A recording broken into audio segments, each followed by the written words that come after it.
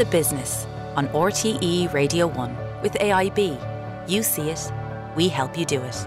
AIB, for the life you're after.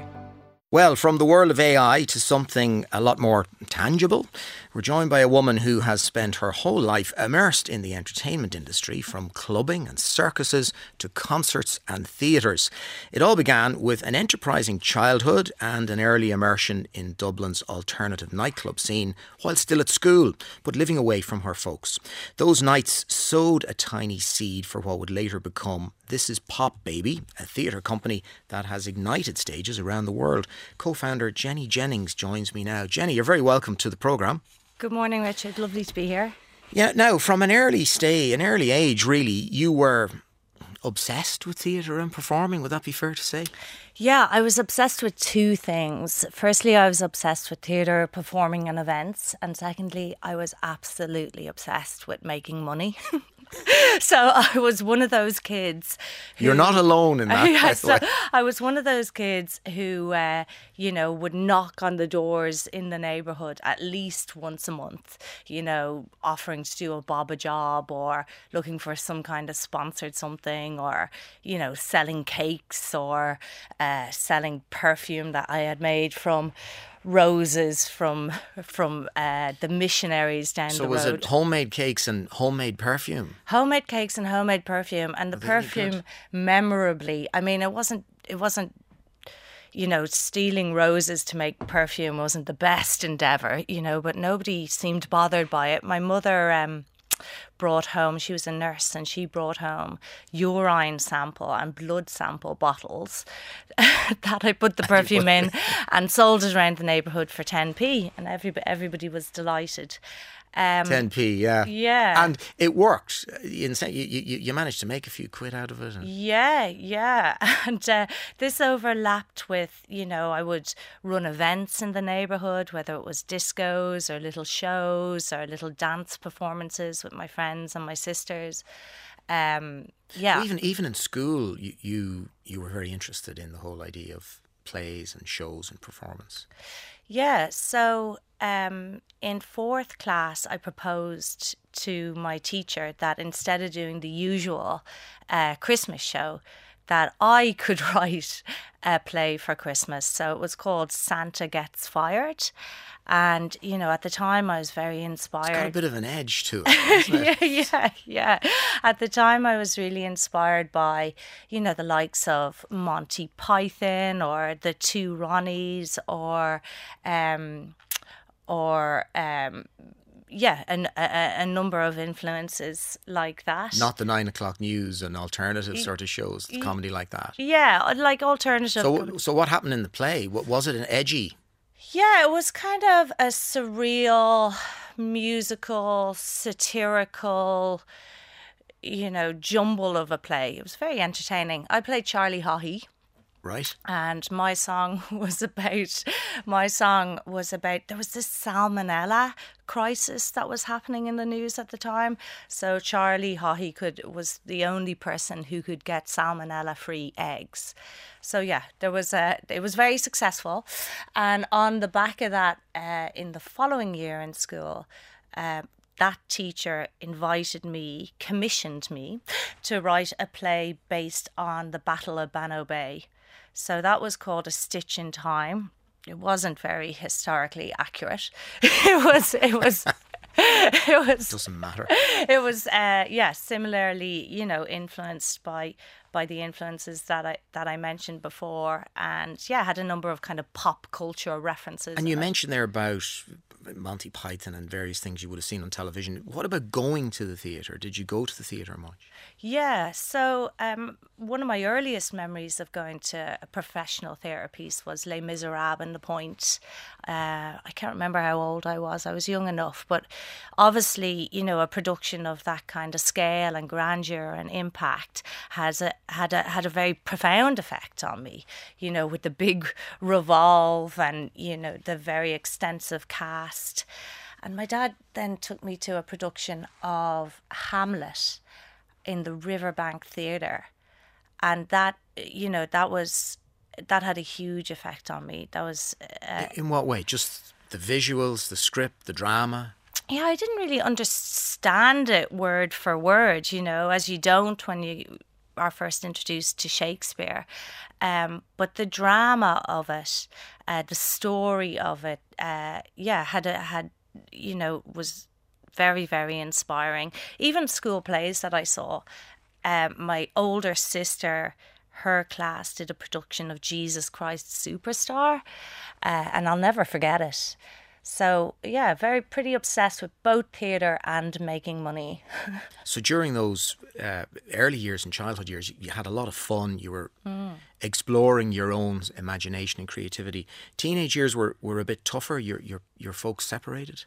Yeah, so it was a very disruptive and discombobulating separation. I actually scattered our family to the four winds, including myself. So I had a little bit of money in the bank from a car crash claim from years previously, and I used that to actually leave home while I was still at school.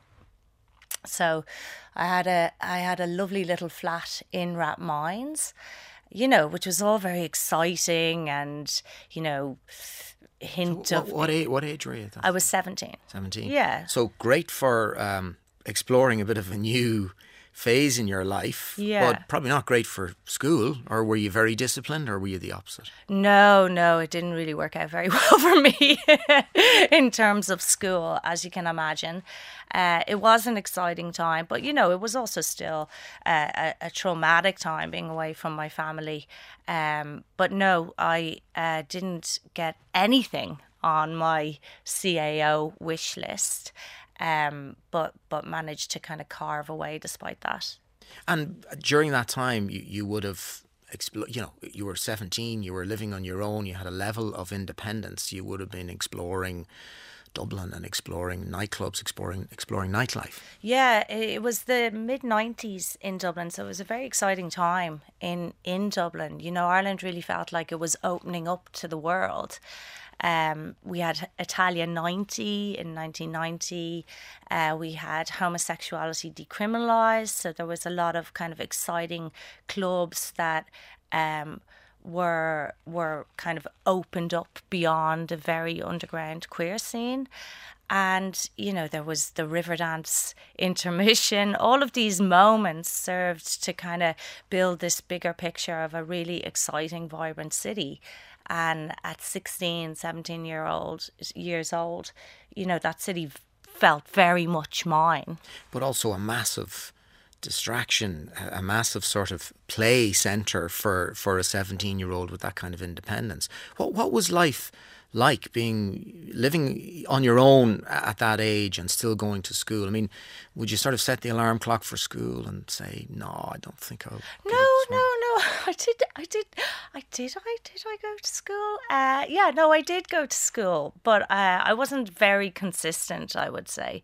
At one point, I remember walking into a maths class and I was like, oh my God, I am so behind in maths because I didn't understand a word that happened in the class. And as I was walking out, a pal said to me, oh, Jenny, I didn't know you did applied maths. So I was in the wrong class. People have nightmares about stuff like that 30 years later, but you were actually living it. Yeah. No, school wasn't a huge priority, I suppose, for me in that moment. But you did do, after leaving cert, you did do a course. Your mum lined you up for a journalism course. Yeah, despite the fact that myself and my mum weren't speaking at the time. I was in Germany. I was away, living and working for a summer abroad in Germany when I got my leaving cert results, which were disastrous.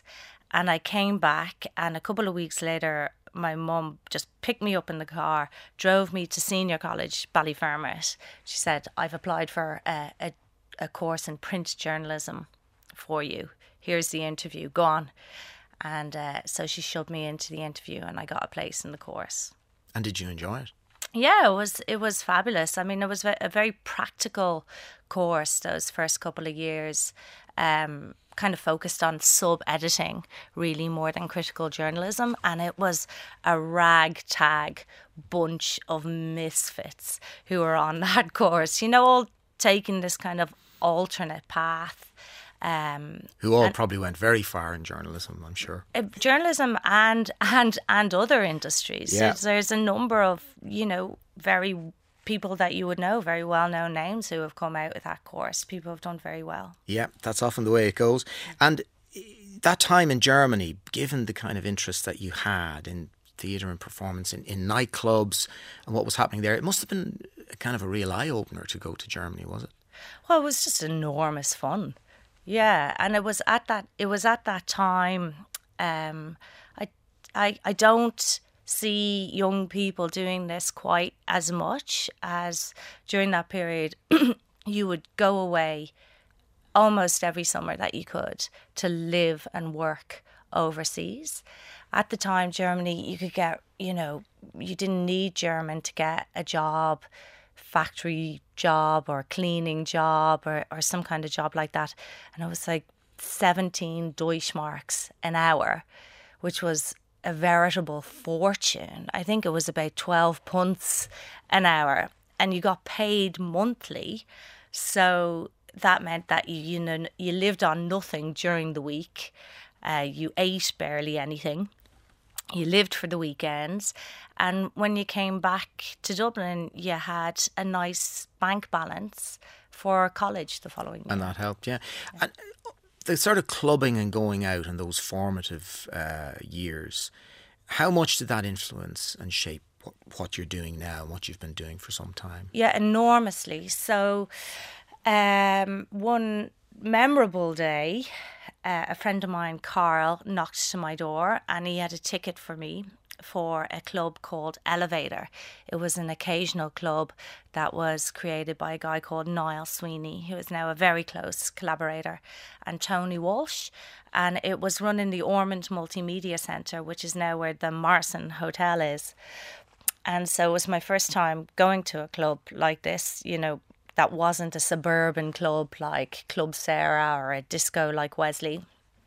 And the club was this explosion of not just music and community, but art and technology and performance art and these specially curated moments. And it was deeply inspiring and an absolute eye-opener, both in terms of a performative experience and also in terms of a kind of egalitarian value system of the dance floor.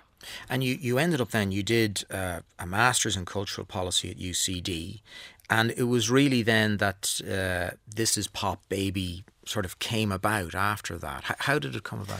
So This Is Pop Baby came a little bit after that. So the Master's in UCD was where I found myself through this kind of circuitous route via Ballyfermot and a little bit of publishing in Australia, and then back to do this Master's in Cultural Policy.